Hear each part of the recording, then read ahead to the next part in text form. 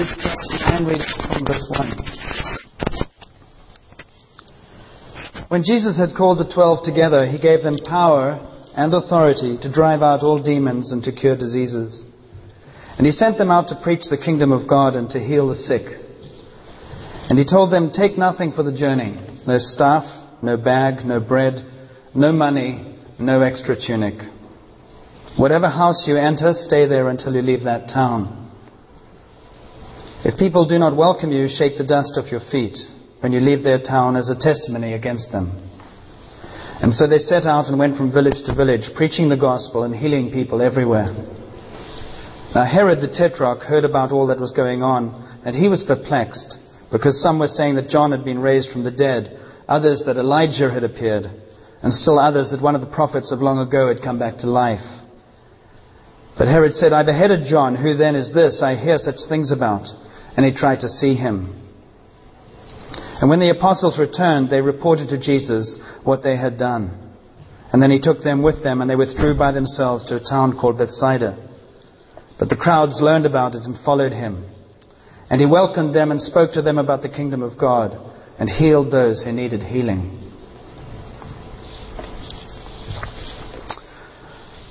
Lord, we read your word. We read it many times. And it's so alive.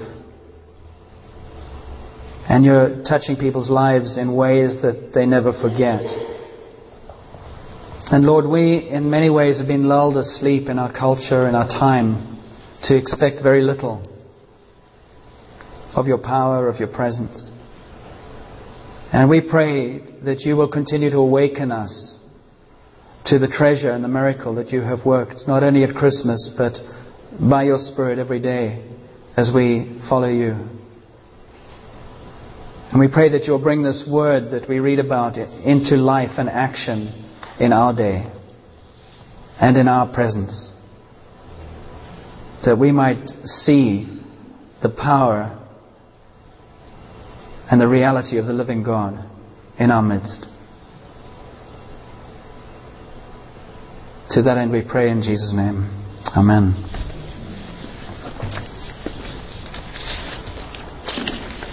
I've been brooding over that chapter, those verses in that chapter for the last couple of weeks. Jesus sending his disciples out, and if you want a theme, I'm going to tell you what this means at the end. Pick up your socks. It's going to mean nothing to you right now, which is the point, you know. But Jesus called the 12 together, and in Romans 9, this is actually more of the theme. Romans 9 verse 17. God is working, and Paul speaks about how God uses Pharaoh. And then he says in verse 17, for the scripture says to Pharaoh, I raise you up for this very purpose, that I might display my power in you, and that my name might be proclaimed in all the earth.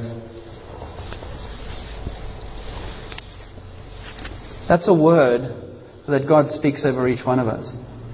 I have raised you up for this very purpose, that I might display my power in you, and that my name might be proclaimed in all the earth. The whole purpose of your life and my life is for God's love and His life to be displayed in us. There's no other reason. If you look at an object that's created by any artist, it glorifies the artist. You say, what skill, what vision, what amazing technique. And when God looks at us and we look at Him, the main purpose of our lives is that we would honor Him, we would glorify Him, we would bring glory to Him, that people would look at our lives and go, what an amazing God. I want to know Him.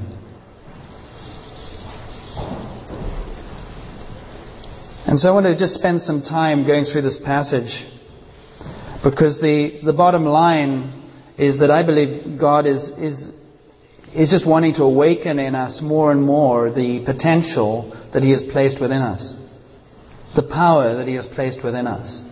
to be His servants and to do incredible things for Him. And we tend to get enormously stuck because we think we have to have it. And we don't have to have it. We have to know how to be connected to it. And then it will work in us and through us. So how does that start? How does it work? Well, it starts when Jesus calls.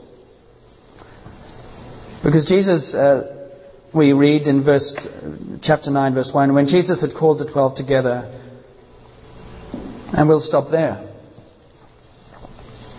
We can't serve God without being called by Jesus. Because unless we're called by Jesus, we just serve a higher power who has no definition. And usually, because I have quite a lot of conversations like this with people who don't know God, they have no idea of God. I'm talking to people right now over on the other side where they talk about spirituality, and there's no understanding of spirituality at all. It's just, I do whatever I want and then I call something spiritual. But God, the living God, sent Jesus, and through Jesus He calls us to Himself, who is the Father. And He called these 12, and He called them individually first. If you know the story, He went around, He walked around the different areas of Galilee, and He called individual people, James and John and Simon Peter. He called them from what they were doing, and He said, "Come and follow me." And they heard His name, and they saw Him, and they followed Him. They didn't know much. They didn't understand what they were doing. They just knew there was something in this person that met something inside them that resonated in a way that gave them life.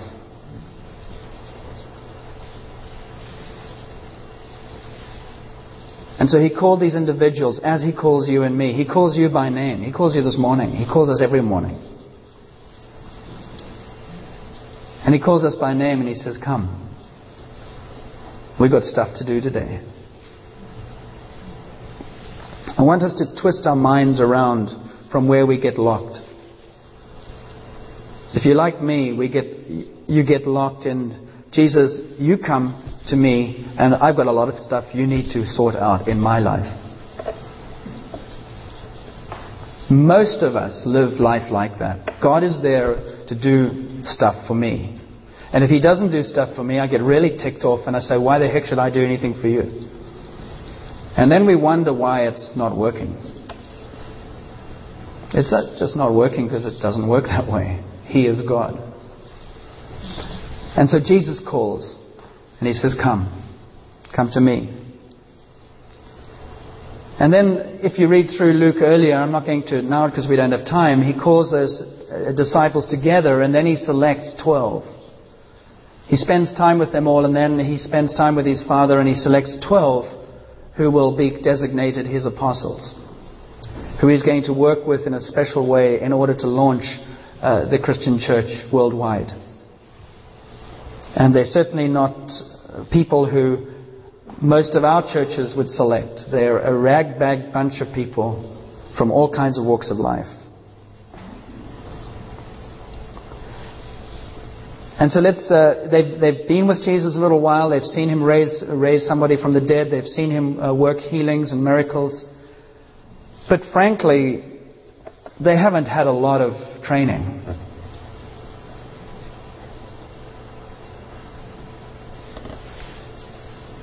They've had less education than everyone in this room. They have less understanding than everyone in this room. They pretty much have less of everything, probably than everyone in this room. All they had was they were called by Jesus and they'd spent some time with Him. And in the Greek you don't have punctuation. I think this punctuation might be wrong. When Jesus had called the 12 together, He gave them power and authority. But you could read it, when Jesus had called the 12 together, He gave them power and authority to drive out. Because He sent them out together. And one of the things I know I'm a bit like a broken record about is that we desperately need the togetherness in order to go and be effective. You need togetherness for effectiveness. And that individual calls and individual sending outs are usually dangerous. Because we tend to self-select. We tend to go with what we call our strengths, which usually are not what God is calling us to. Because our strengths lead to us getting in the way of what He's wanting to do because we're too confident. So the way He breaks in disciples is to get you to work in your weakness. Sorry about that, but it's just the way it seems to work. And very often you will find that actually the things that you perceived initially were weak are the things that become your strength. But if we have the control of how it all works, we will live on the shore and we will never go anywhere. That's why we need one another. And so Jesus calls those disciples and He calls them together and He sends them out together. And if you're wanting to grow in any way in the Christian faith, together is crucial. You and I need together. Partly because it's irritating and that's how it works. It basically refines us. We need one another. Alright, I won't belabor that.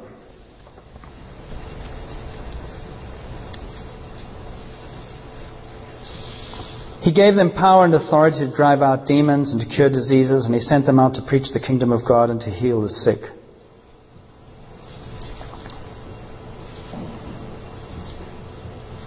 Have we got a PowerPoint there? I just jotted down, I spent about a half an hour just going through, I think it was Matthew, and just jotting down where Jesus did His stuff. And He did a little bit in the synagogue, but most of the time it was out all over the place. In the desert, on the beach, on the sea, going into towns, coming out of towns. You can flick on to the next one because it's just to make an illustration. He was interrupted half the time. He did many things while He was being interrupted. He just was continually out there doing things with people, and in the process of that, God's kingdom broke open among the people. That's really important, isn't it? Because this isn't where God's kingdom is going to be most powerfully witnessed. It's going to be in our everyday lives. So church is just something to inspire, encourage, swap stories in order to go out and really be used by God. God hasn't called me to do it on behalf of you or Brad. We're all called. In whatever place we work, wherever we live, we're all called to be what God wants us to be. And where we are, the kingdom of God is present. And so wherever these people went, wherever Jesus went and where His disciples went, He sent them out and He said, proclaim the kingdom of God, the reign of God, the realm of God. The earth had become, as we've talked about before, a prison camp where everybody felt like you've got to suck it up and you've got to just survive and you've got to make the best you can do, and maybe when you die you will get to heaven. That's how people live.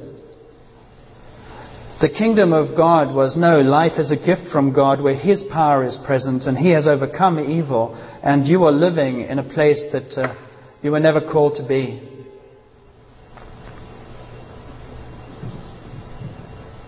Is it gone off now?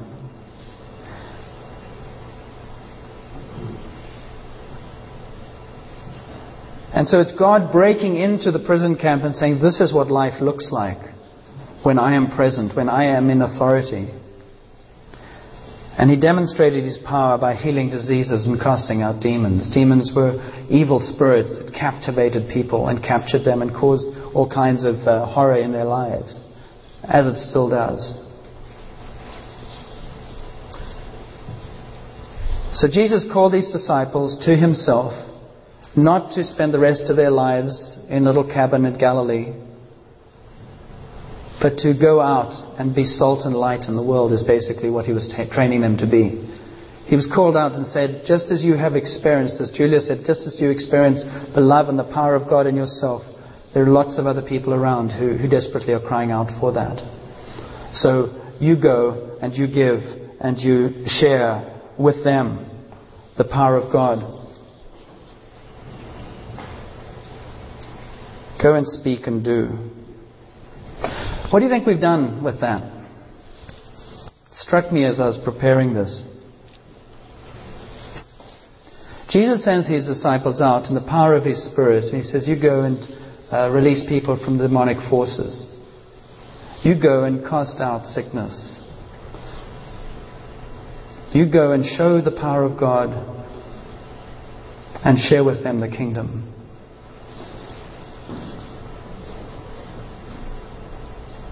It seems to me what's happened is what we do now is we go out and you say, you need to change.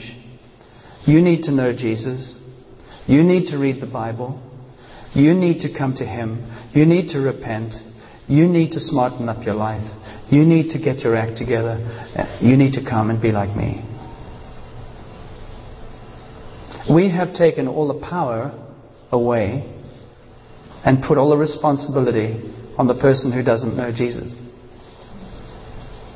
And we do that because we have no power ourselves. And the easiest way to justify my powerlessness is to draw attention to you.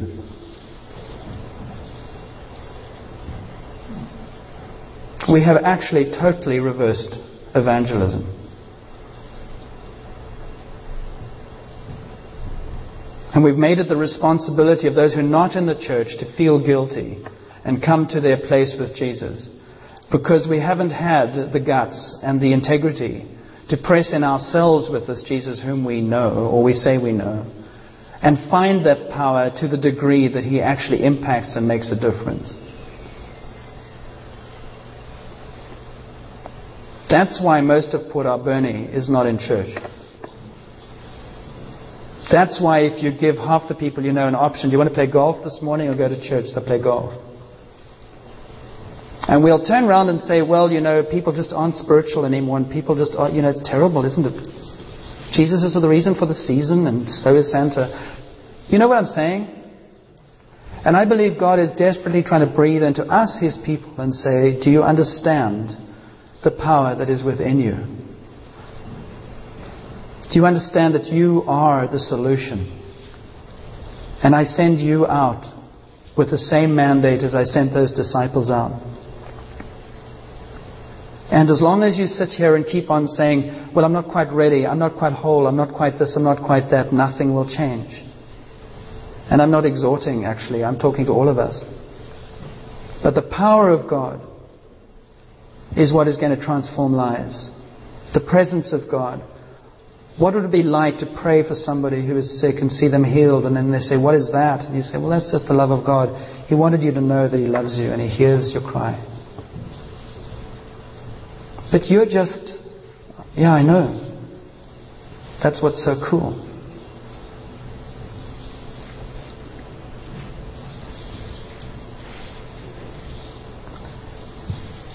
Jesus sent His disciples out with authority.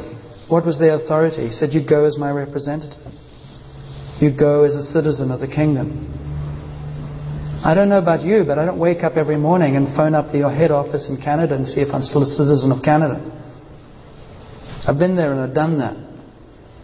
So now live as a citizen. And the same is true as Christians. You are a citizen of the kingdom of God, kingdom of heaven. And that kingdom gives you rights and gives you access to power. It gives you a mandate to go and expand the territory. And God places you, as we said in Romans, He places you here for a reason. And that reason is to show to others that He is alive. The whole purpose of your life and my life is that God will be glorified and others will come to know Him and know His life and His love. That is the purpose. Everything else is peripheral. Many of us find meaninglessness in our lives because we're not pursuing the meaning that gives life. And that's why Jesus says the kingdom of God is within you. It's not far away. His rule, His reign. See, Jesus didn't come to say, will you believe in me? God's kingdom is present where He is king.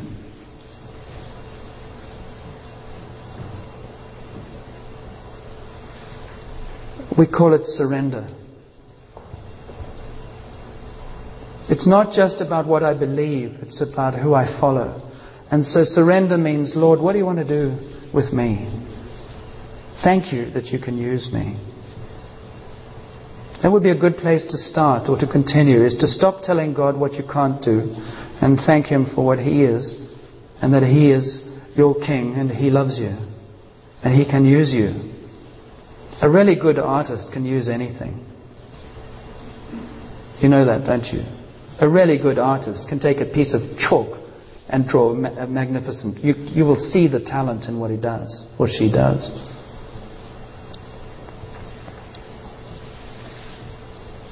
So you have authority from the King of Kings, and you have power from the King of Kings to change the world. What's the problem?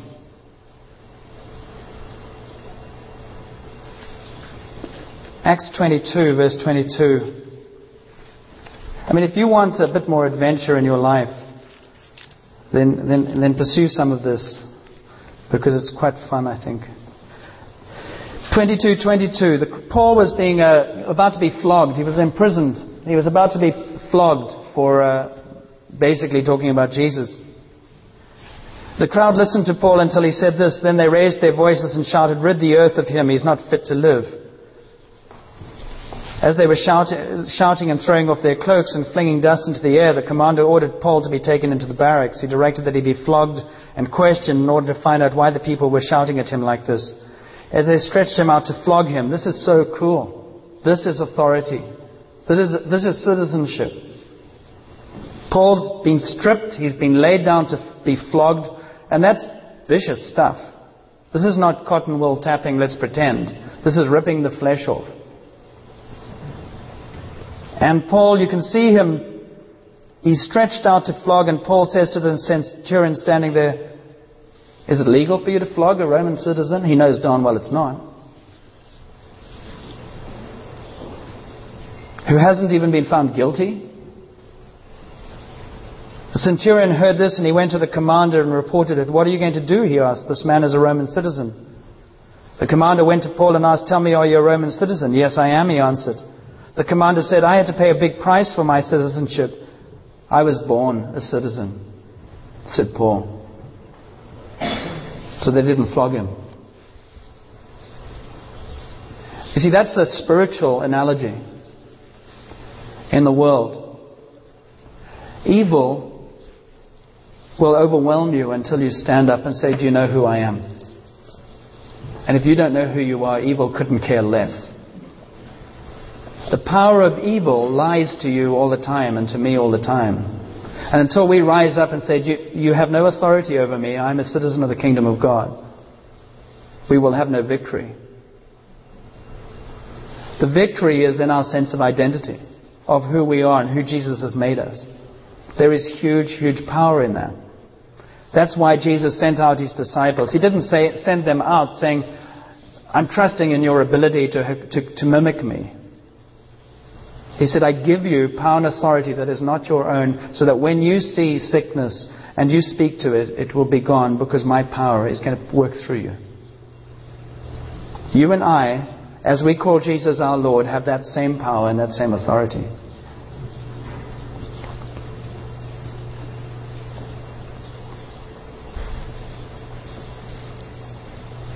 So you have this passage, which is what bugged me so much, when he says to them, and I'm repeating myself on purpose, He gave them power and authority to drive out all demons and to cure diseases, and He sent them out to preach the kingdom of God and to heal the sick. And He told them, "Don't take anything with you." He said, first of all, I'm not coming. And secondly, I don't want you to take a staff. I don't want you to take a bag. I don't want you to take bread. I don't want you to take money. And I don't want you to take clothes. I don't want you to take anything other than what you're standing in right now, and you're to go. Go into the surrounding countryside and do what I've told you to do. And if people are pleasant to you and they welcome you, then go with them. If they're not, then just say, "Cheers, we'll be back." Maybe we won't be back. You snooze, you lose. Bye-bye. And they came back and they reported to Jesus what they had done, and they said, "It works." And I was saying to Dave and Brad, I wonder what it would be like for us if Jesus were to send us out into Vancouver Island. We would need 2 years of training. We would need a U-Haul truck. We would need projectors, overhead equipment, guitars, electronic equipment, speakers. We would need books. You know what we would need. A lot of stuff.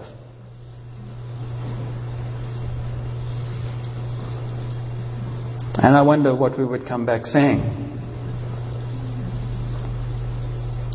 Why would we need a lot of stuff? Because basically what my mindset is I'm going to try and persuade you that Jesus is real. So I want to show you pictures of that, and there's nothing wrong with doing this, but that's the emphasis. And Jesus sends these tax collectors and sinners and fishermen and political activists who had said yes to Him in their heart as best they could, and had surrendered to Him enough to follow Him. And He sent them out. And I think what He was saying to them was, I am the U-Haul truck. I will supply your needs, and I want you to learn that. And if you need a visual aid, well, pray for the first person you see, and then they will be healed, and then you can talk about that. I'll give you visual aids that are fresh.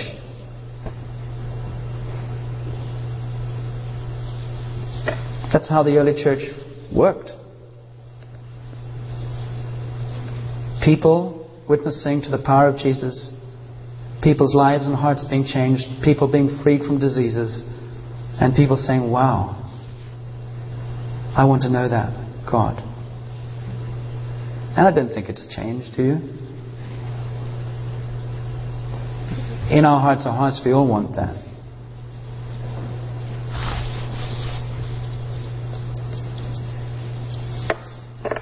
So what's an analogy maybe that will help us today? Well, today we could say, okay, I'll give you my laptop. Imagine we are all laptops. And within us are huge resources. The ability to go on the internet, the ability to send mail, the ability to research, the ability to show movies. Everything is in that little laptop. But the first thing the laptop on its own, if you actually take it all apart and you actually, maybe cost out its components, it's probably not worth very much. It's just plastic and bits and pieces of stuff.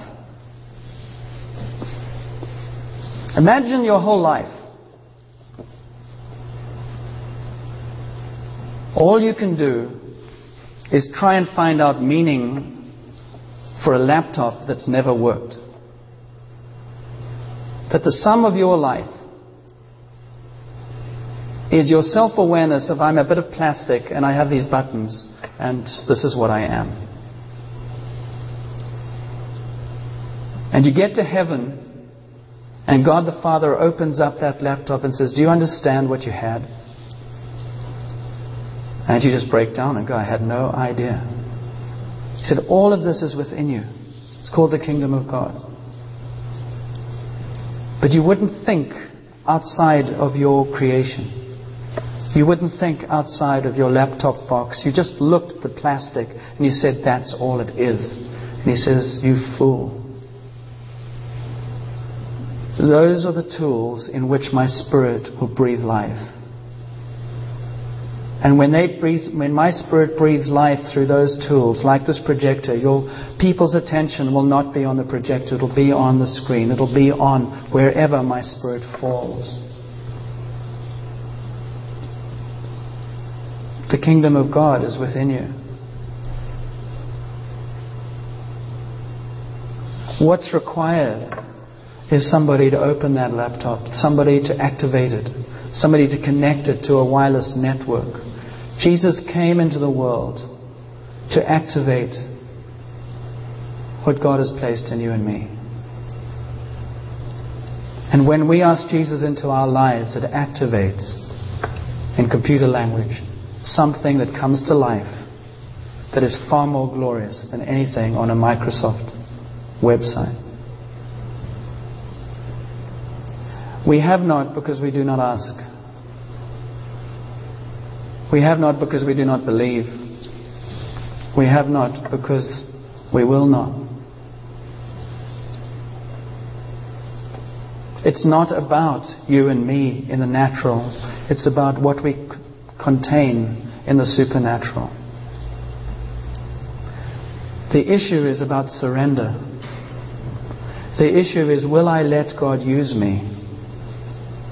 Believing in Jesus means I can do whatever I like and just fit Him in. Following Jesus means I have to leave the boat and the fish, the nets. That's what we're called to.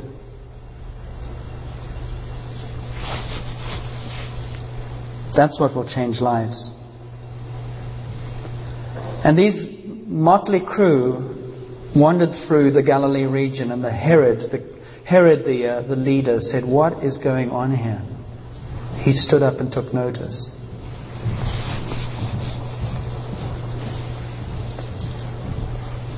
Romans 12 verse 9, we're nearly finished. We read an account of love, and love must be sincere, hate what is evil, cling to what is good, be devoted to one another. This is all about how do people who say they follow Jesus live together.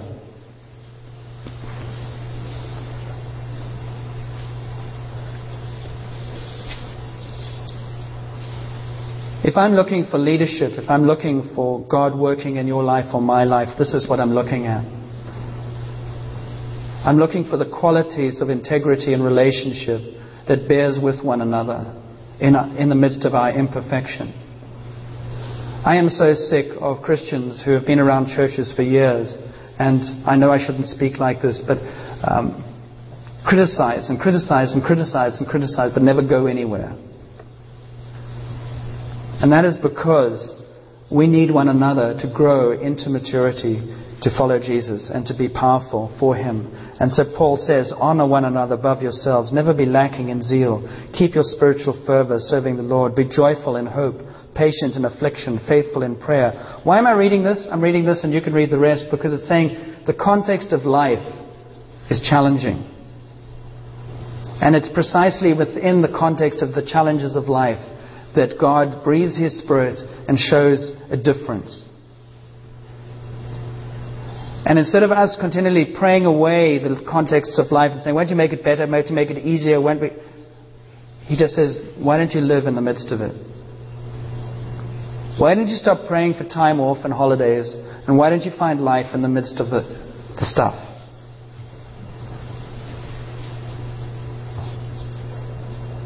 And then you'll see a change. The kingdom of God is within you. Or the laptop of God is within you, whatever you like to call it. All He's wanting is to release and activate much, much more. Some of us maybe have 1 or 2 programs. He says there's much, much more.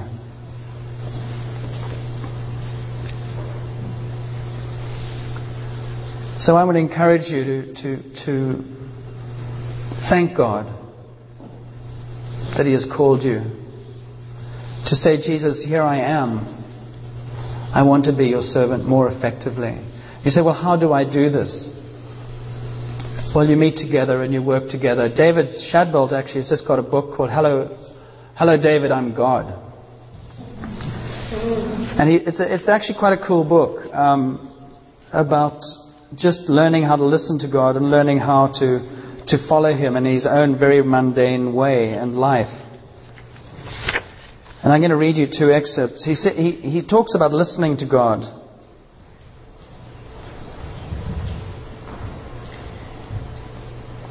I don't know about you, but I often find the Lord works this way with me. First He gets my attention, then as I respond He says more in terms of direction or insight or gives me more detail. If I don't obey, He doesn't say any more.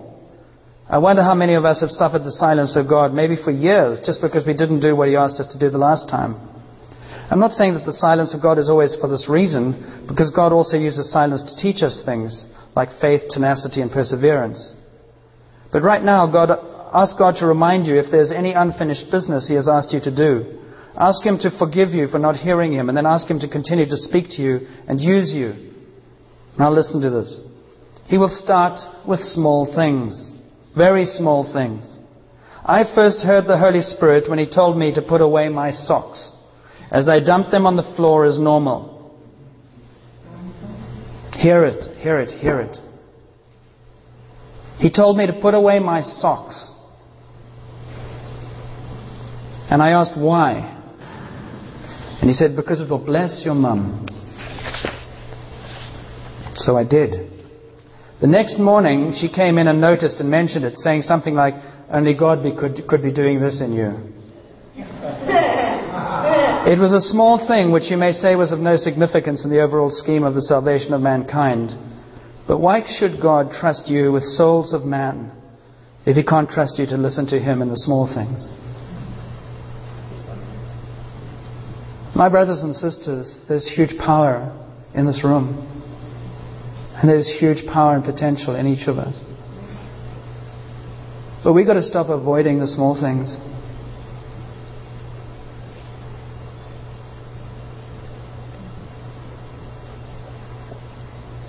And find how God delights in blessing as we just take one little step at a time.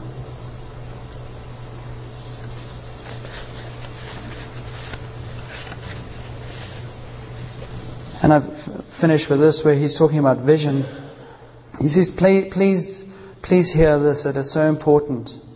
If you have just left Bible school or believe that God is calling you to do great things for Him, let Him humble you first. Ask Him to give you someone to serve, a man or woman of God who is already running with a vision from heaven. Ask God to lead you to the right person, someone who is wise, who will not rush you into ministry, but be sensitive to the Holy Spirit's timing in your life. Don't run ahead of the Lord. Let Him finish His preparation in you. Too many ministries exist in the earth which were called by God, but not sent by Him. If you go too soon, you start to rely on your own understanding, persuasive personality and intelligence. Then there is no power for real change. When God calls, He expects us to report to the throne and seek His direction and submit to Him and His timing. When you are sent from heaven, there is the power of heaven behind you. And God will only trust His awesome power to those who have allowed Him to humble them. It is just too dangerous for the rest of mankind. We would not be able to handle it.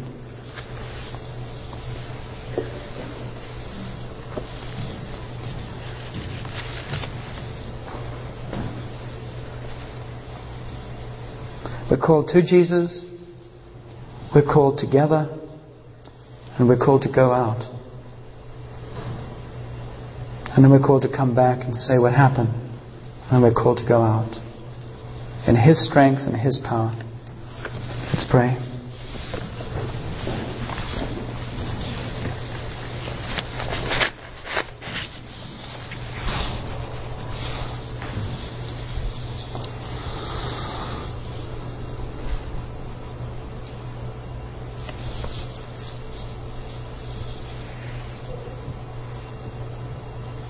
Just listen to the voice of God in our own spirits as He speaks to us. He speaks with huge encouragement and huge love.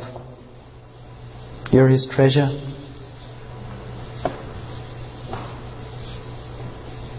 He created you so that there are some other people who only you can speak to. He created you to bring life to people who don't have any life.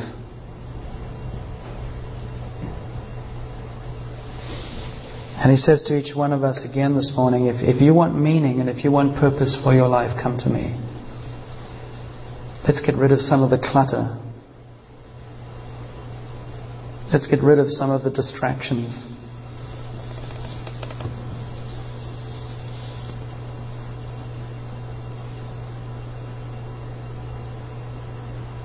I give you my Spirit. I breathe into you my Spirit. I breathe into you the fullness of the kingdom. You are a citizen of the King of Kings.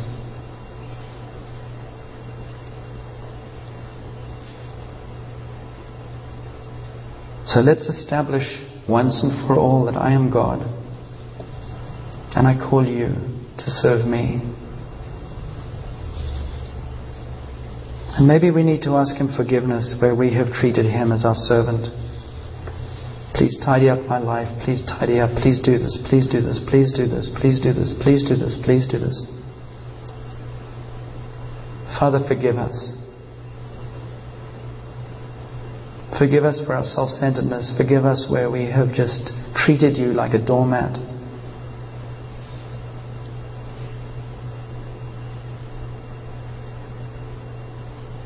But thank you for your mercy. And thank you that you're always willing to start again or refresh or renew.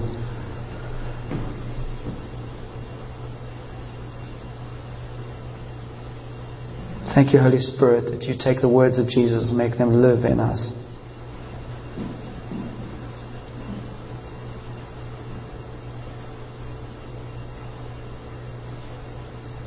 So we just open our hearts and our minds and our lives to you as best we can. And ask you, Jesus, to release your will and your love in us in a new way. We ask you to activate us in a new way. That we be more effective. That we be more aware of your reality. That the light would go on for us as well in some way today that will encourage us to rejoice. Because you are the living God in us, who can work through us in ways far beyond our understanding.